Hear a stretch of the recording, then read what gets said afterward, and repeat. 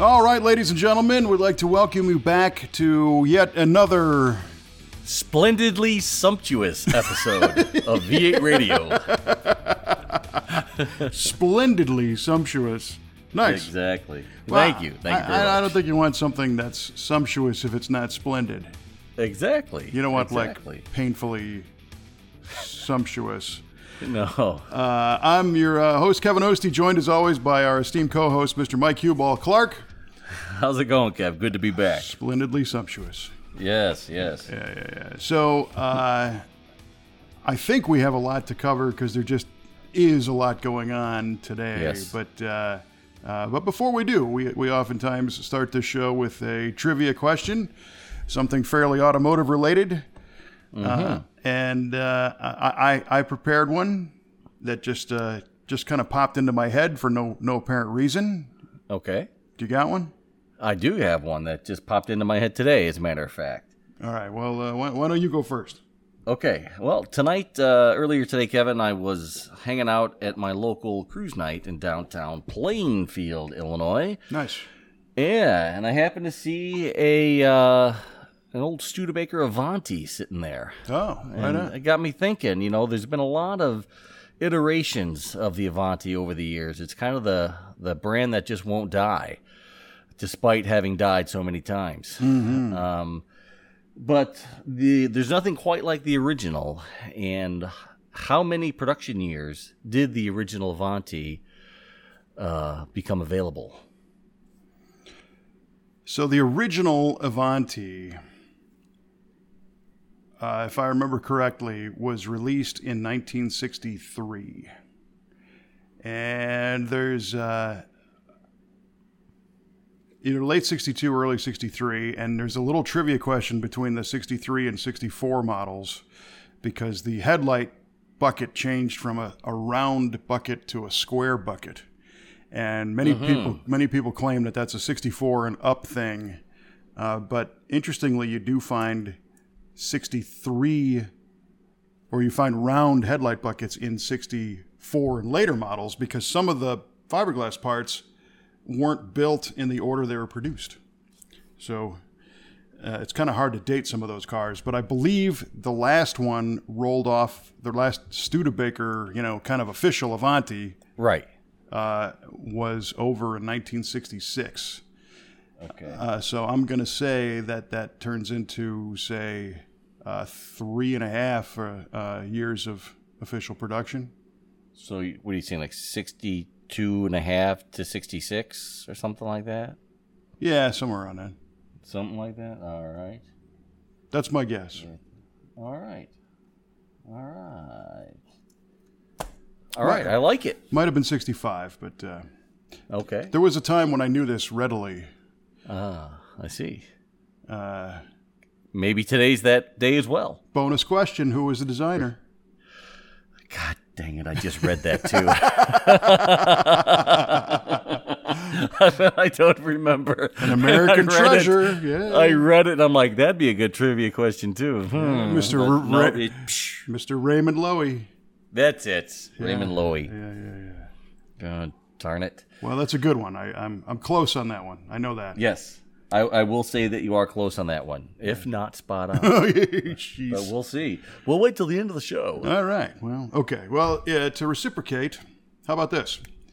As we're recording this one, it's summertime activities are heating up quite a bit, and one of those is camping. A lot of people like to go camping. And love camping. As you probably know, our friends at General Motors actually built a camper, a GMC motorhome. Yeah. Made in the mid-'70s. Tell me about the interesting driveline in that vehicle. Well, Kevin, as it so happens, that driveline came out of a Oldsmobile Tornado, and it was a front-wheel drive configuration. And what engine? Oh, I believe it was a 455. 455 front-wheel drive. From Oldsmobile. Very confident answer he's got there. I'm pretty confident about this one. I may be wrong on the displacement, but I'm pretty sure I'm right about the manufacturer and the fact that it's front wheel drive, that it came from a Tornado. Right on. I'm writing that down. That's your final answer. Yeah, indeed. Yes, sir. All right. Time will tell. Yes, it will. As time creeps on. Yeah. All right, so now here's what everybody, including myself, has been waiting for, and that is an update on the Cue Ball GTO. Amen, brother. Amen. Well, there are things to update, as a matter of fact. Do you remember where we left off last time? Where we left off, you had a bare block and parts and stuff? Yes, you had obtained the block and the parts, and you're taking them over to your buddy's house, and you were starting to paint some of the pulleys and a few things. Right. And maybe that was about it. Yeah. Well, that's all happened. Pulleys have been painted, parts have been painted, and the intake has been painted, timing cover, oil pan, all that stuff, and it. I got to say, it looks pretty dynamite. So I'm pretty happy with how it turned out. Awesome. But what we've done the last couple of weeks is we got we tried to put the crankshaft in, and we got it in place and rotated it, and noticed that there was some interference with one of the crankshaft counterbalance weights. It was hitting part of the block, so we had to do some surgery on that and grind some of the block away. And some of the casting flash needed to be ground because it wasn't quite interfering, but it was really, really close. So we took care of that. And now we have the crank in with the rear main seal, which was the BOP one-piece rear main, which was a real joy to install. And we got that. We got the mains torqued down. We used some Moly lube or Moly paste for some lubricant on the ARP studs. And the crank turns, and I have the pistons are put together with the rods, and the rings are on. And we were going to put those in, but I forgot my ring compressor tool. So we called it a night after that. So I haven't been back since then. He's been real busy. I've been real busy. We haven't been able to get together. Maybe in a couple of days we might be able to. But right on. But as it is, I'm getting ready to get the rotating assembly all buttoned up.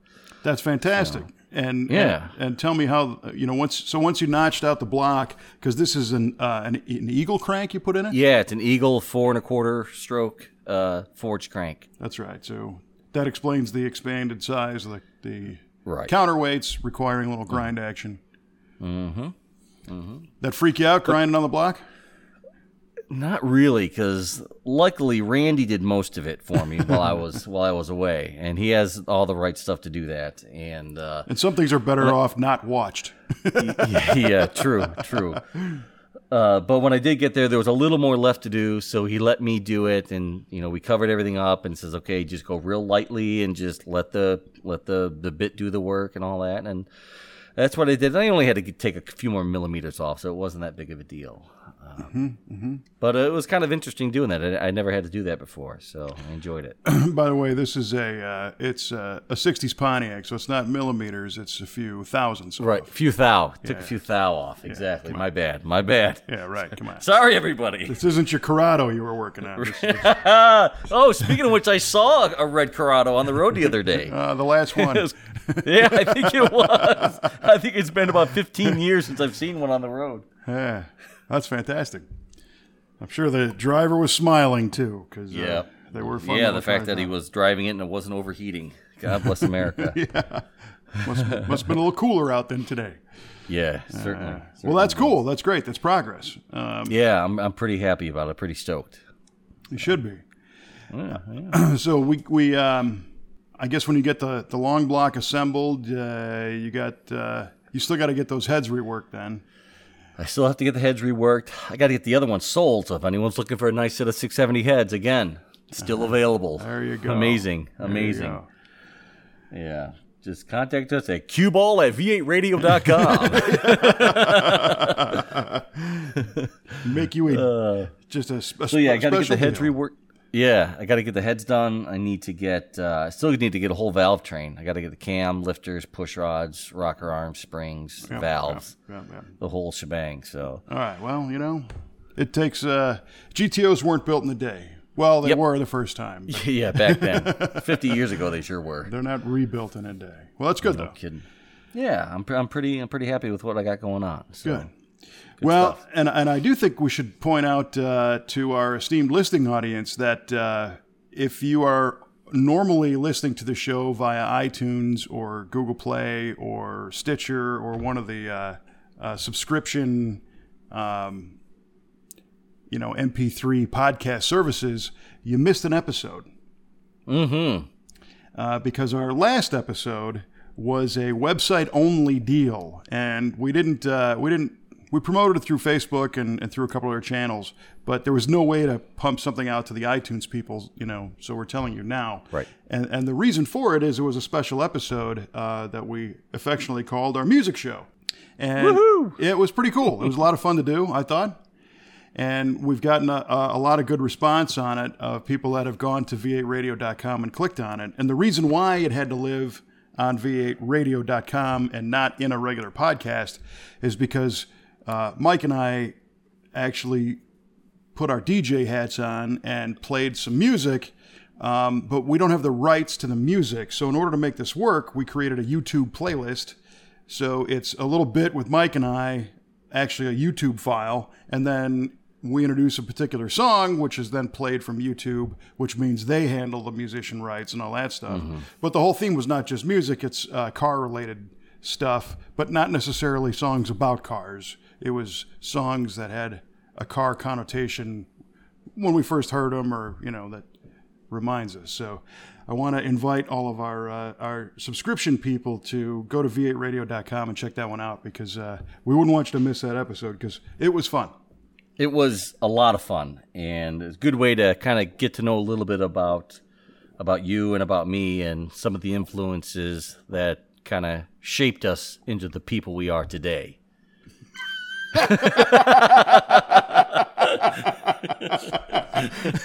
That's true. I don't know why that sounds funny, but I try to keep a straight face. No, we're not running for public office, and no, yeah. There wasn't, not a PBS thing. It was right. Not many laws were broken. No. But I do have to throw a shout out to our friend Chris Ron, who is not only a professional mechanic who owns a repair shop, but also owns a brewery close to me, the Stubborn German Brewing Company, where I spend a bunch of time. And I told him about the music show, and he thought it was a neat idea. So he listened to the whole thing, and today texted me and said he really dug it, except he thought it was weird that I guess he listened to it in his bar. And oh, really? Yeah, but there was, my voice telling him stories, and he wasn't just sitting there at the bar with a beer like normal. Oh, I got you. Okay, that makes sense. Now I get it. Okay, yeah, right on. Because he's heard a lot of my nonsense over the years, but now he got to hear yours too, so that's good. Yeah, good. Well, thank you, Chris. That's right. Yeah. So, I didn't know Chris was a mechanic as well. That's interesting. I never knew that about him. Yeah, he owns a repair shop called Hometown Auto Repair here in Waterloo, Illinois. And that's kind of how we met. He would do alignments for our cars that we build at V8 Speed and Resto. I'll be darned. Yeah. So it was nice organic friendship there. Sure. So you were at the Plainfield Cruise Night. See anything fun? Yes, sir. Yeah, it was Camaro night tonight, so saw a lot of more. It's weird. I think the tides are turning quite a bit, because I saw more 5th gen Camaros than anything else there. I mean, a lot of 5th gens there. A couple of ZL1s, really nice ZL1s were there. Now, was this a Camaro Club sponsored thing or just general Camaros? No, it's just the Camaro theme was tonight. So it was sponsored by a local Chevy dealer tonight, and they had some of their stuff there. But the majority of everyone that's there is just people from around the area. That's just cool. Bringing their stuff in. Yeah, it was cool. 5th and 6th gen Camaros are everywhere. Mm-hmm. They did sell a They lot are. of them. So it's cool that those people are getting them out. And it's funny because this is also Power Tour week this week. Right. It's kicking off. Yeah. And there's this debate online about new cars, versus old cars on Power Tour. And it drives me nuts, because I think if you've got a cool car, go take it out. But there was somebody recently who did this little kind of fake time warp thing, and he posted a thing on Facebook that said, I'm getting ready to go on the 1969 Power Tour, and I just bought my 69 Camaro. It's brand new. Do you think people will care? Yeah, that's exactly what I thought of. That's exactly what I thought of. Yeah. If you got a cool car, you got a cool car. Mm-hmm. And you just take it out. Who cares if it's a late model? It's I could go on and on. But well, and I feel the heat fairly often whenever on Muscle Car of the Week we feature a late model car. And you get a lot of guys who are dyed-in-the-wool, first generation muscle car fans, I'll call them, who, Right. if it doesn't have the original engine and a carburetor and it wasn't built in 65, it's garbage. And I get that, I appreciate that. I just wish those people weren't quite as vocal about things that are different. yeah, Because sometimes they tear me up pretty good. yeah. Well, some people just can't help themselves. Yeah, I can handle it. Don't get me wrong with Yeah. that, but it is kind of funny to see, and especially with, did you catch the latest episode, by the way? Oh yeah, of course. I caught the latest episode. That was badassery at its finest, my friend. Honest to God, that was some cool stuff. I don't care if you are a dyed-in-the-wool first-gen muscle car guy. That was cool. Having a demon against a Veyron, that's good stuff. That's good television. Well, I appreciate that. And for those who haven't seen that one, go over to musclecaroftheweek.com because we did a very informal competition kind of squaring off between a 2018 Dodge Demon and a Bugatti Veyron. And I believe the Veyron was an 07 or an 08. And for those who don't know what that car is, I didn't know much about him until we did this, and it's been pointed out that I still don't know much about him, thanks to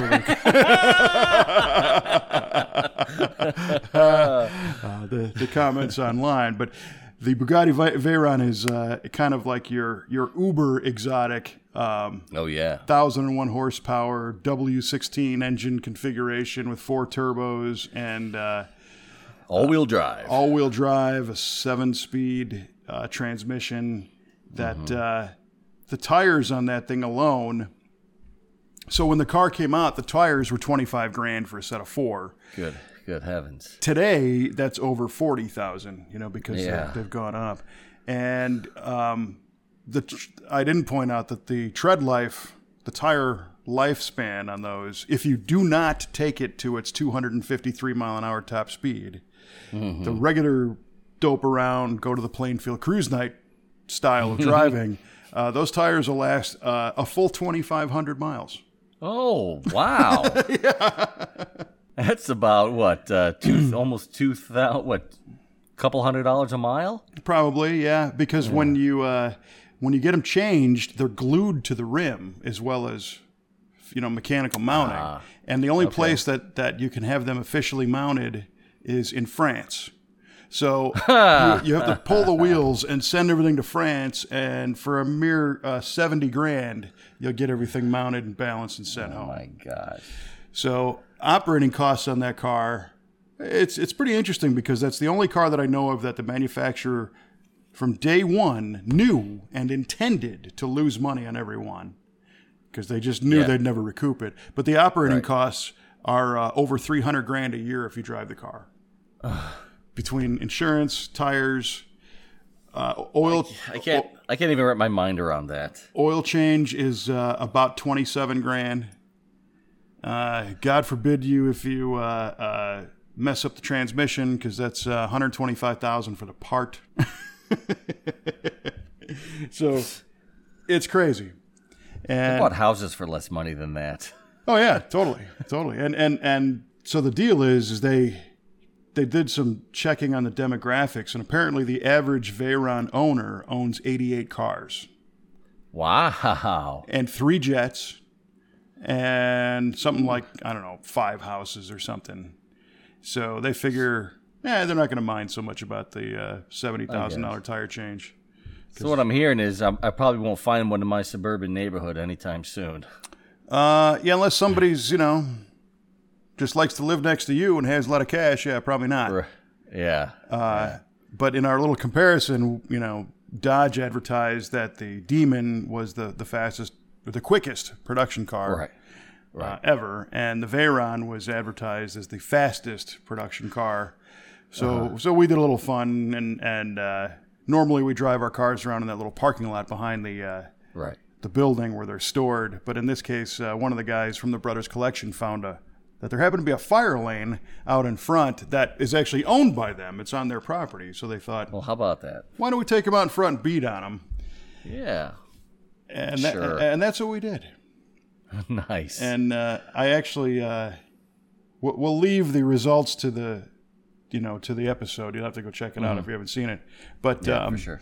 I actually got to drive the Veyron, which you suck out loud, Kevin. I do. I'll give you that. But I'll tell you what, it's impossible to get in and out of because it's on the ground, and the steering wheel and the seat and everything. And for a bigger guy like you and I, it's very hard to look cool.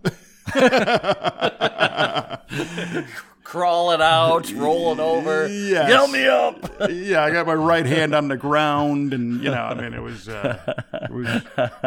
That's awesome. So it's got that going against it. But the neat thing about it was, those cars are not known to be off the line acceleration cars. They're meant to be a top speed car. Top speed, right? So they advertise a 10-14 at 130 some quarter mile time, which is fast. Don't get me wrong. Yeah, there's no slouch. But the handlers at the Brothers Collection pointed out that there is a pretty substantial turbo lag on the car because the 16-cylinder engine is only like 5.5 liters, so it's not real big, and to spin up 4 turbos takes quite a bit of heat energy. Sure. So they were driving around and were like, it's not like you touch the throttle and the thing just, right. It's you gone. light up all 4 tires like crazy, right? Right. So they gave me the opportunity to drive around the block, and I stopped at the unofficial starting crack in the fire lane. Nice. And decided to launch this thing like a turbo car, which is start to do a little brake stand, 1 foot on the brake, start bringing the R's up with the other side, and watch the RPM a little bit. And sure enough, man, you can hear it behind you. We're starting to get a little pressure going. And when it came time to go, just mat the throttle and get off the brake and just hang on. And you're an Air Force guy. You've heard of the, like the G pressure suits that the F-18 pilots wear, to keep the blood in your head. Well, I didn't have one of those. Oh, damn it. And I didn't think to even do like any kind of a cranial pressurization exercise and breathe heavy like I was taking a hick maneuver and all that. Is that what they call it? Yeah. I thought it was, squeeze everything. You're like, hick. Oh, there you go. Yeah. I thought it was just, too much fiber. I did the same thing. Right. I didn't do any of that. So all the blood basically left my head, or at least left the control portion of my brain. Literally, vision blurs, head's against the seat. And I'm just kind of praying that I'm going straight with this, and then I get off and bring it to a stop.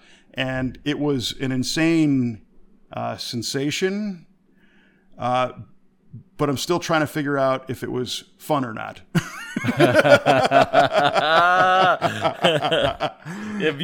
think it was. Yeah, it was equal parts, fun, fear, confusion, delusion. So it was awesome. Don't get me wrong. Sounds like my Friday night, man. There you go. Yeah. But it was something that typically, if you're going to get behind the wheel of a fast car, you're either at a track or you've been out cruising around with it, and you're just kind of in that mode. And I was in, video production mode. I was actually operating a camera at that point, and I'm trying to be smooth and stable and everything. And Right. so I guess the good thing was I was not nervous at all about driving this car, but I wasn't amped up enough to be in proper control, I guess. So nothing happened bad, and I will say that I would do it again if I had the opportunity, but I would approach it differently.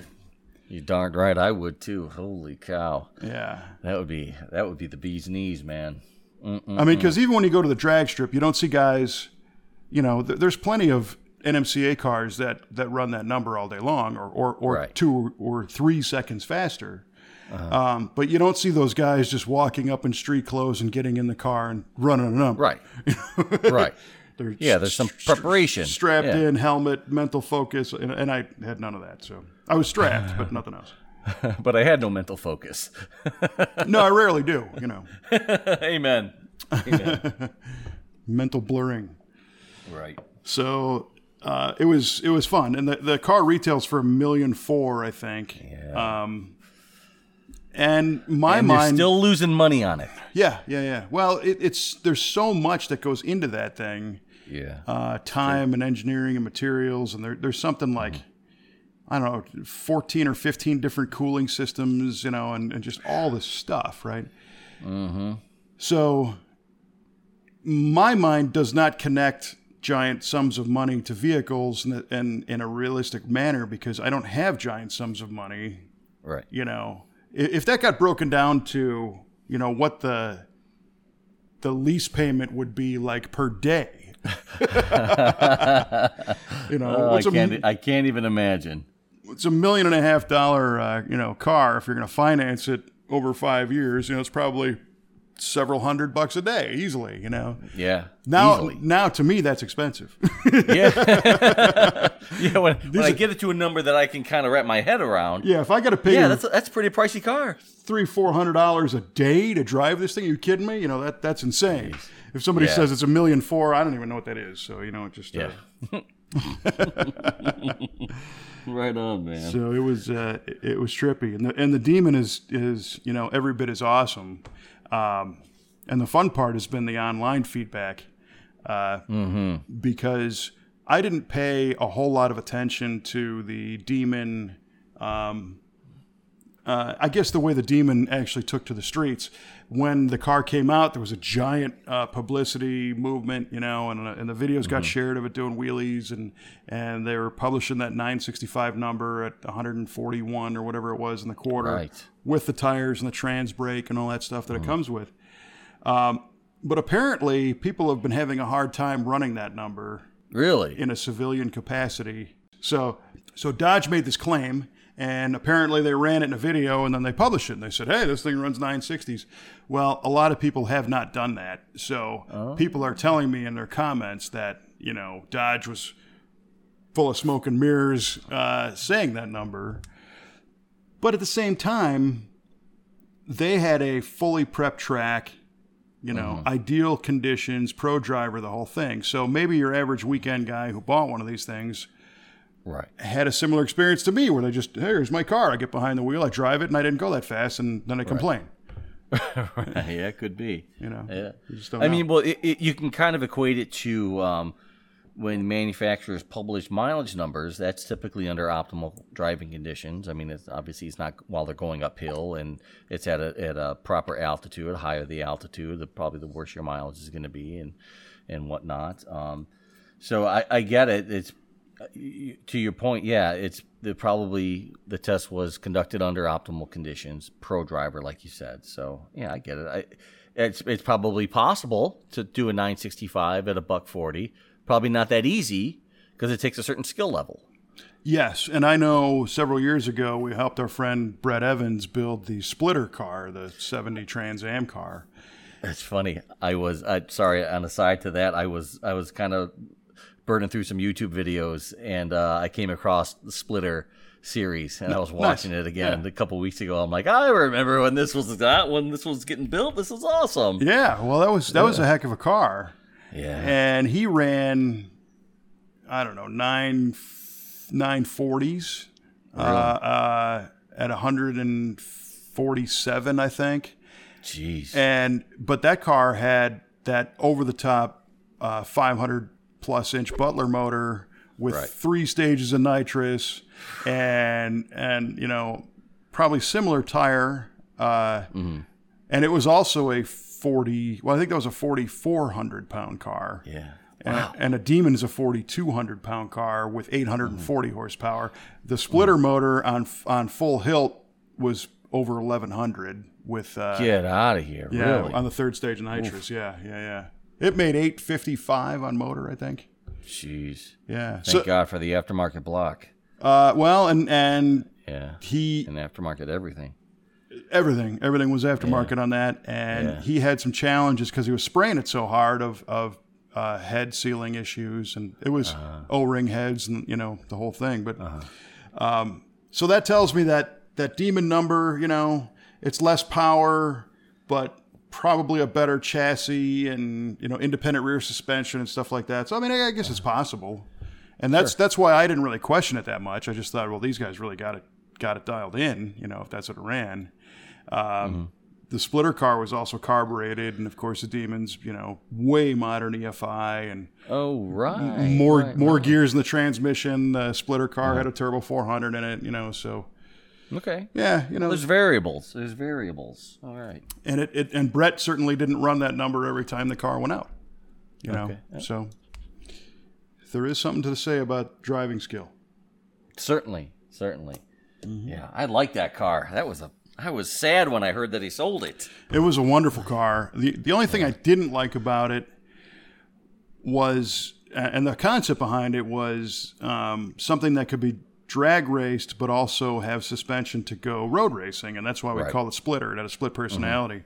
So on road race settings, it had these huge CCW forged 2-piece wheels with low profile tires, and then you'd remove all that stuff and put drag radials and front runners on it, or actual slicks, and change the shock settings out so it went more of a 90-10 type shock from a road course shock. But you were able to reuse the Global West control arms, and it had he made a Watts Lincoln back for it himself, so it was pretty sophisticated suspension. Right. But what I wish it would have had was a little more split, the ability to change its personality from sounding like a full-on drag car in the car all the time. Oh, really? Because he picked me up one day. He was out driving on the street. It was also designed to be a street driver. And we were just driving around cruising, and it sounded like a 550-plus cubic inch, big block. It Sure. rattled everything you had all the time, and it was pretty fatiguing. Yikes. So if there was a way, and the answer, of course, it's a 2-letter answer. Don't say it. Don't you dare. Don't you dare. I will shut this whole production down, mister.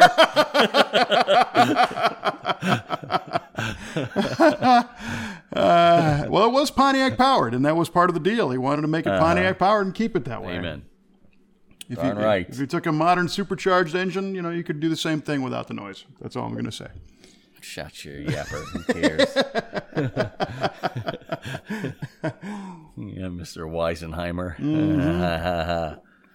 So last I heard, that car lives in New York. That's all I know. Is that right? Yeah. Well, I hope the new owner's taking good care of it. Yes, me too. Yeah. So it's been a busy time. A couple weeks ago, we had our Waterloo Optmist Club Car Show, which is an organization that I'm in, and I run the car show in our little town square of Waterloo, Illinois, and that was kind of a surprise again. Perfect weather, and your outdoor typical weekend car shows are dependent on weather. But we had over 200 cars, which was killer.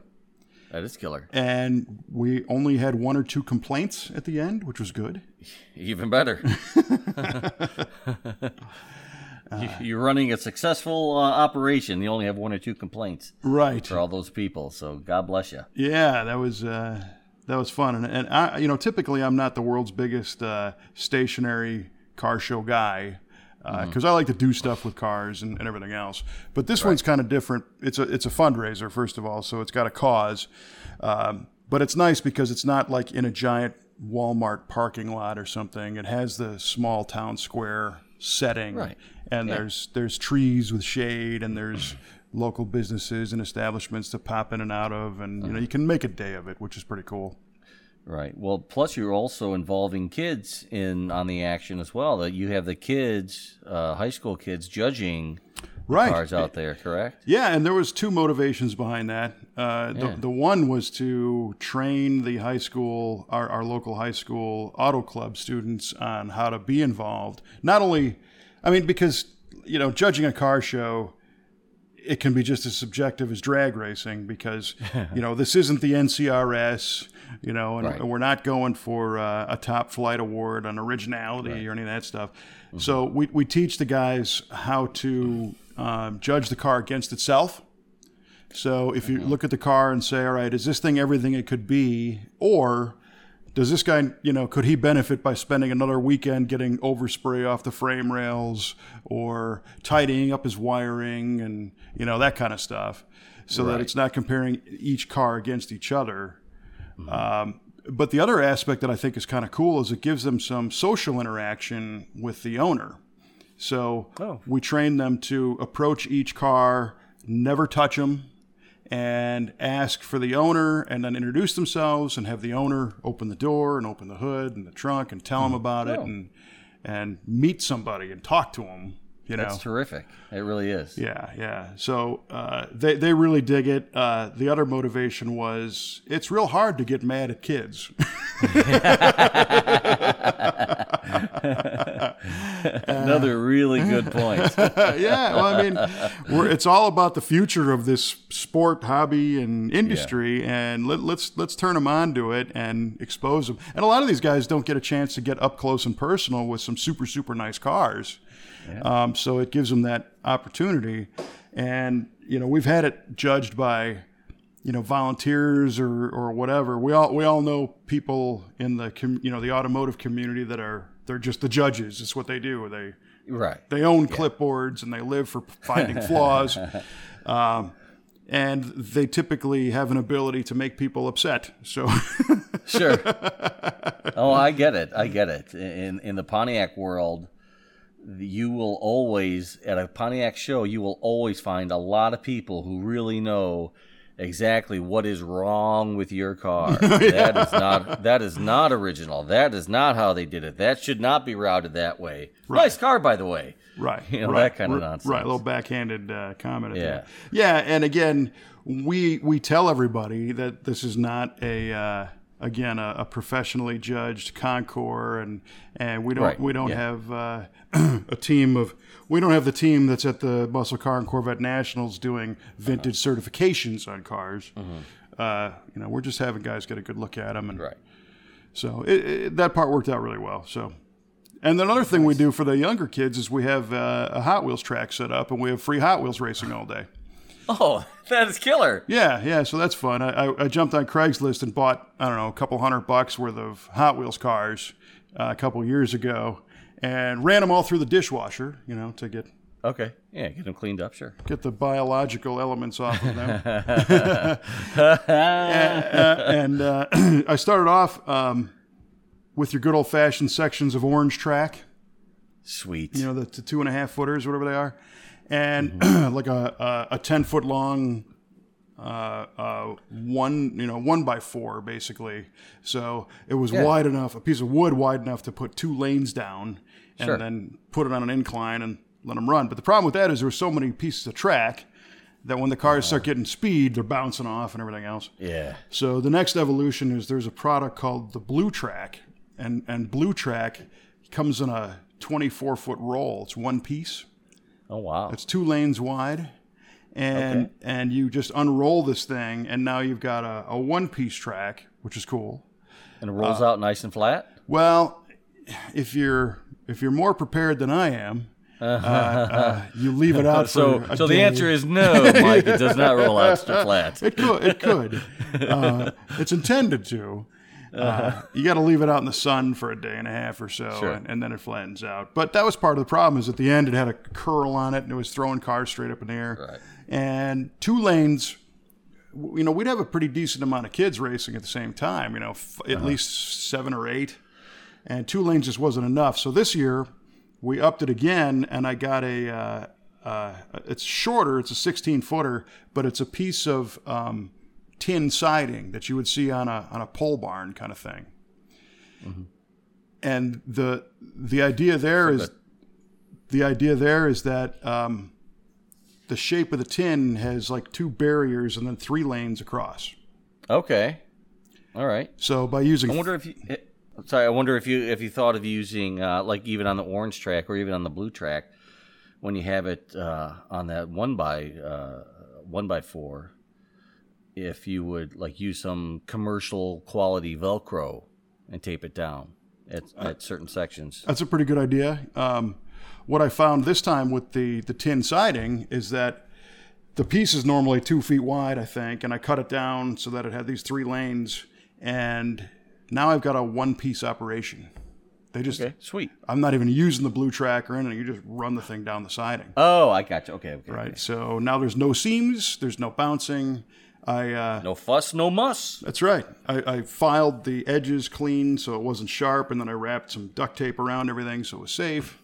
And oh man, those kids, they had to put 500 miles of races on that. They're just nonstop, and the parents too, definitely got involved. Yeah. So that was cool. I love Hot Wheels still. Yeah. That's great stuff.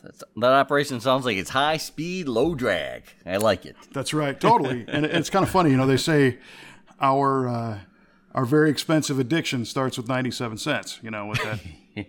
With that Hot Wheels car. Yes, sir. And boy. I was at my local lumber supply place buying the piece of tin. And typically when you start asking for siding for tin, you're either repairing a building or you're going to build a new one. Uh-huh. And the sales guy comes up and he's like, "Yeah, can I help you?" And I said, "Do you have 16-foot sections of tin?" And he's like, "Oh, yeah. I mean, he's getting ready to make a sale here, And he said, "What color would you like?" And I said, "Well, I would prefer it to be in white." He goes, "Okay, yeah, we've got white." He said, "How many you need?" I said, "One." Yes, sir. And he's like, "What happened?" And I said, "Well, one what? 1 ton? Yeah, one right. Gross? Yeah. 1 piece. One piece. Thank you. You got any scrap in the back?" Exactly. And he said, "What are you doing?" And I said, "Well, I'm building a Hot Wheels track." And next thing you know, everybody that worked there was like, "Oh, cool, man," and they dug it, so they got it. Nice. Yeah, it was pretty funny. Oh, that's beautiful. Oh man, you know what else is going on? Last month, I forgot to mention it last time we did our show, but it's been 2 years since you and I started doing this thing together. Holy smokes, 2 years. Holy smokes, yeah. Happy anniversary, darling. Yes, happy anniversary. 2 years with no counseling and no fights. Right, we're awesome. Still no GTO, but that's okay. It's only 2 years. Yeah, still no GTO. It would feel weird if it were a GTO. I tell you what, when that thing's driving, you're going to have to do a show from behind the wheel. You got yourself a deal. Right on. I will. I'll have that son of a gun running. Yes, and I'll do the same. I'll fix the Galaxy and I'll take that out. Cool. The Buick generally runs okay. Uh-huh. It's got an issue though. The passenger door got stuck shut and it won't release. Yeah, so I gotta. Uh-oh. Shoot. Yep, I gotta take the door panel off from the inside. Yeah. And it's a bit. That's not. Yeah, no. You gonna take the seat out and all that? I hope not. Oh, brother, come on. It's a bench seat car, and it weighs 10 million pounds. So shoot. Yeah. Yikes, sorry about that. That's all right. But I recently posted on Facebook that I hadn't really driven the Galaxy very much, and I hadn't washed it in 2 years. So that's the same anniversary of us doing the show. Right. Holy cow. I did spray detail it every once in a while, but a full-on, soap bucket, wash. It looks nice. Thank you. Yeah, it's still holding together. The paint is now 21 years old on the car. Right on. And I had a little snafu last week because I guess 10 years ago, I had installed a hydro assist braking system from Hydrotech on that car, and I love it. I love it. That made that car so much better to drive because it stops Stops wonderfully. But since day one, the steering pump had a groan. It made noise. Not super loud, but it just wasn't the noise I wanted under the hood. Right. And it's powered by a 351 Ford. And originally, when I did the Hydro Boost, which is a brake assist that's powered off the steering pump, I intended to use a GM Saginaw style steering pump because, like, as you know, driving your GTO around, unless you go all the way lock to lock and make the belt slip, there is no noise from those power steering systems. They're wonderful. Yeah. So I'd learned that some of the Ford vans from the mid-'80s to the early '90s actually used the GM Saginaw pump on a Ford 351. So I got that factory bracket system, and I got that pump, put it together, and lo and behold, the pump makes noise, which... Oh, damn it. So it only took me 10 years to get to it. and the other day, I was looking at this, and on a Hydro Boost unit, you have a dual return because one goes to the steering box and the other goes to the brake unit, and they both run back to the steering pump. And the simplest way to do it is you put a T in the line, and you've got two that go into one, and then feed the return. But that can be a source of noise because the fluid can back up, I guess, and whatnot.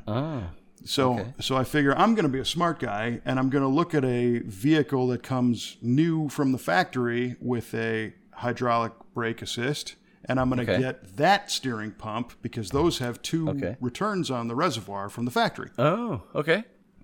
And in the past, we've welded multiple fittings onto the steering pump reservoir, but we learned that the placement on the reservoir is crucial. Oh boy! Because if you put your return too high, the fluid actually goes through air before it enters the other fluid, and it aerates and causes bubbles, and the bubbles are the noise. Gotcha. And the problem contributes to itself because as you churn the bubbles, the volume of the fluid expands because now you have bubbles and fluid, and it also the pump has to work harder to move the fluid. And with the expansion, it creates heat, which creates more bubbles. And then you spin out of control. And we've chased this problem at V8 Speed and Resto in the past. And typically the solution on the more modern Type 2 steering pump is to use the factory plastic reservoir that you see on like a Corvette or an F-body Camaro. Because if you take the cap off and you look inside there, there's these little baffles going in all these different directions. That some GM engineers that are far smarter than I am designed. So it was funny because we were tempted, to always use like an aluminum can or some kind of neat looking canister. And it turns out the stupid plastic thing is the best way to go there. But that is a different style pump than the one I have on my Galaxy. So I find out that the Silverado 1500 pickup truck has factory Hydro Boost installed. So I buy one of those steering pumps with the dual return. I get my steering puller from the shop, the pulley puller, because you got to swap the pulley. And that was my first problem is somebody broke it and put it back in the drawer. Damn you kids. Yeah. So I had to go to my local AutoZone and rent one. And you and I spoke on shows probably 2 years ago about planning your experience so that you don't have to do that. So I'm cursing already. Yeah. And I get the puller home and switch it all out, and I get the pump switched and fill it up with fluid and the whole thing and fire it up, and it's 100 times louder than it was. Come on. That's exactly what I said. So I was very upset, and I thought, well, I've seen these in the past where... In fact, the Hydrotech manufacturer says sometimes you got to drive these cars for a couple hundred miles to work out bubbles out of the system. They'll just churn themselves out.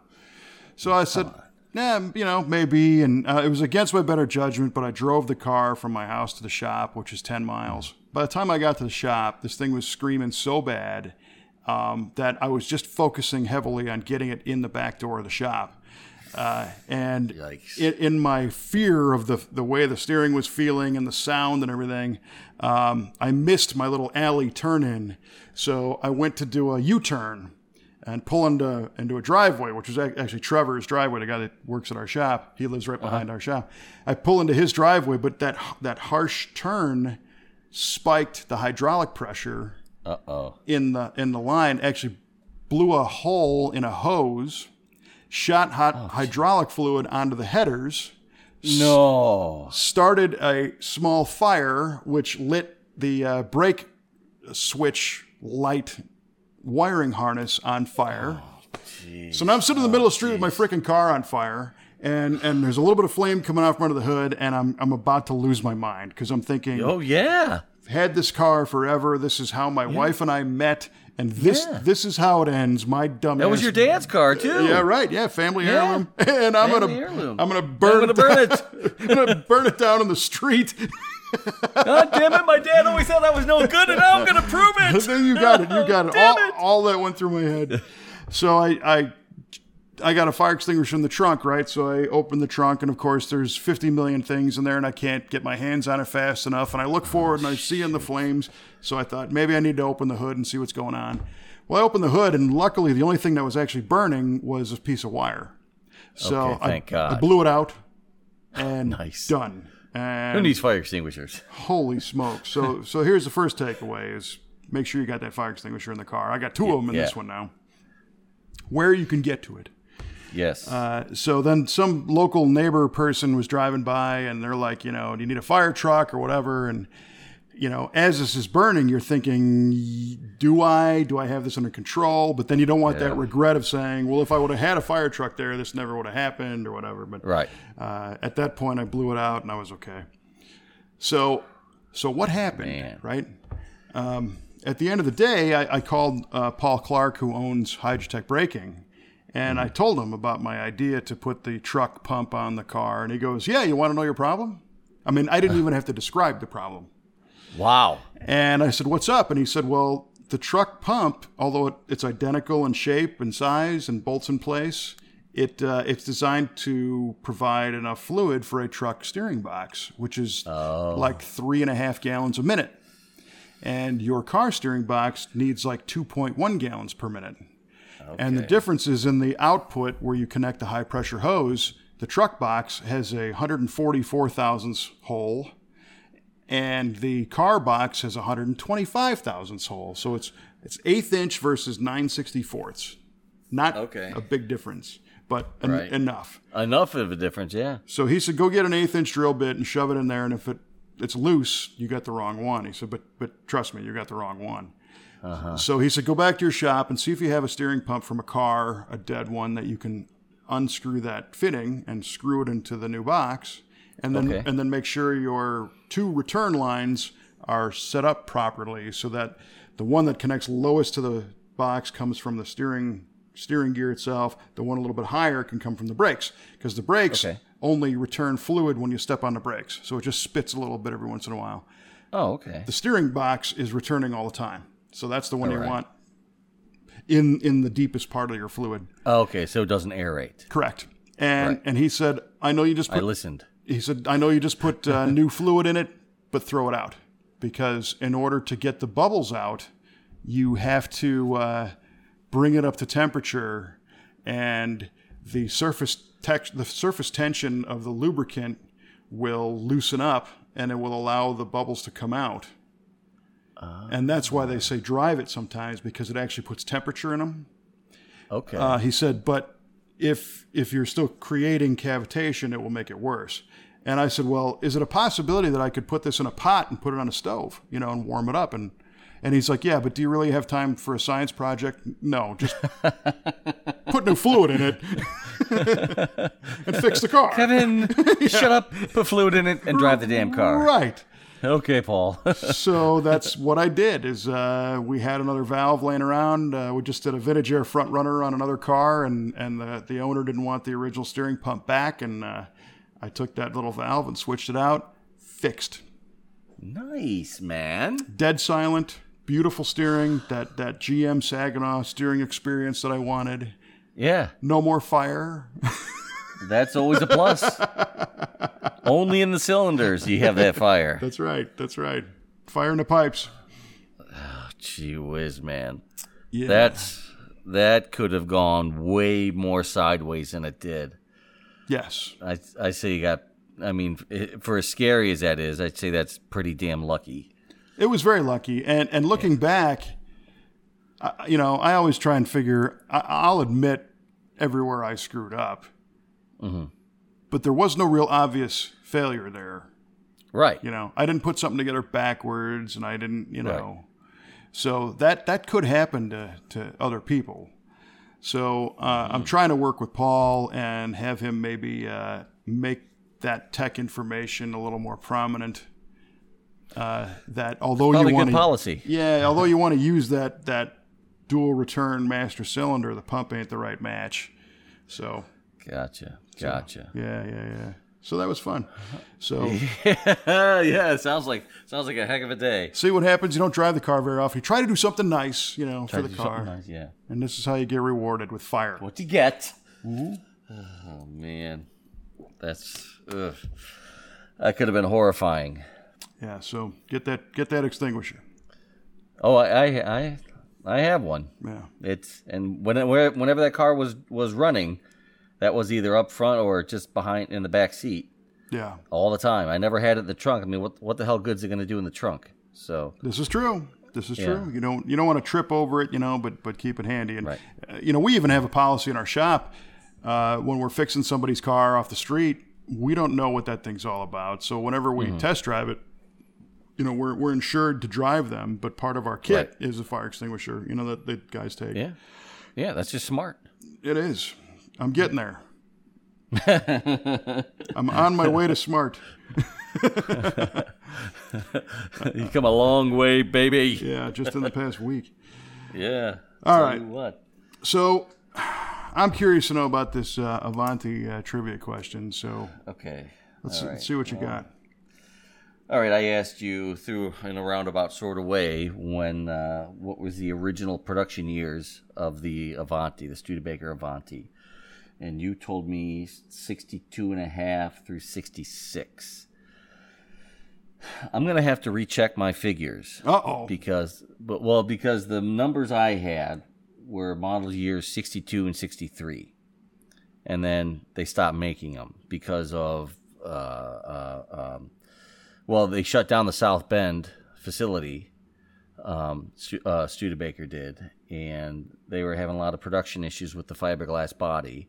They forecast 20,000 units in 62, but only sold 1,200. Right. Because of all these issues. So my research told me 62, 63. And then the two engineers or two dealers bought the name Avanti and started producing it. I think it was the Avanti 2 or something like that.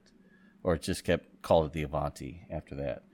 But those years I don't know. I'll have to get back to you on the real deal numbers. So it's a push at this point. I'll take the fail. I'll get it wrong. I'm okay with that. Your explanation was very convincing, so that would lead me to believe maybe I'm wrong. No, I don't think so. You're pretty good like that. Because I do know that that Avanti 2 thing happened, and it was the only car that lived on from the Studebaker fold. And some people, you know, because it was Studebaker guys that continued it, you kind of think that it was still, the DNA was still there, you know. Mm-hmm. But all right, no, that's fine. I'll give you that one. It's a good question. Thank you. That's a tough one. That if you didn't have the opportunity one day to spend some time learning about those cars for a Muscle Car of the Week episode, that's not common knowledge. But it just happens to be a couple years ago that I read all that, so it got replaced with other information. Dig it. Yeah. Like the driveline configuration in a GMC motorhome. Correct. Yes. Well, interestingly, you are correct. Hey, look at me. Absolutely. It was an Olds 455 with a turbo or a TH425 transmission, which was the front drive setup, basically straight out of the Tornado. Mm-hmm. And what I didn't know is that eventually the last ones were Olds 403s. Oh, that I did not know. Yeah. So, but they were 455s. That's what you said. So that's all good. You get that one, top to bottom. I like those motorhomes. Those are really neat looking, aren't they? Oh, they're totally cool. And Yeah. being the EM50 urban assault vehicle, Yeah, exactly. it didn't help. That's It my didn't hurt favorite. either. Yeah. But yeah, those are very cool. And I don't know if you've ever been inside one of those transmissions before. No. They're a chain drive. Is that right? That's how they get that motion to go. Because a front drive Tornado is a longitudinal engine. It's not transverse. Right. That's right. So there's a chain drive mechanism to drive the drive wheels. And those things were like 500 foot-pounds of torque. Amazing. That's a heck of a chain. Yeah. Heck of a transmission. Yeah. Cool My stuff. goodness. Right on. Right on. All right, man. Well, this was a good one. A good way to cap off a couple of years of doing this. Right on. Absolutely. And thanks for all the listeners for sticking by us. That's right. It'd be interesting to see if anybody has been there all 2 years. There was opportunities to go elsewhere. Right. Even just tonight. Oh, yeah. Oh, boy, howdy. Yeah. All right, very cool. Yeah, well, thanks to everybody for listening. And like I said before, be sure to go to v8radio.com to hear the music show. We've already gotten a couple requests to do another one of those, All right. which could be kind of fun. But that, like I said, that's a website-only thing. We can't disperse that through the regular iTunes channels and whatnot. But you can subscribe on iTunes, Google Play, Stitcher Radio. There's another one too, right? iTunes, Google Play, Stitcher Radio. TuneIn Radio is a place to listen. TuneIn Radio, yeah. That's where I listen to it, as a matter of fact. Right And subscribe, and you'll never miss an episode. And that's about all I got, man. This was fun. Likewise, I had a good time. Yeah. And we're looking forward to another update on the GTO next time. And until then, keep the shiny side up. Thanks for listening to V8 Radio.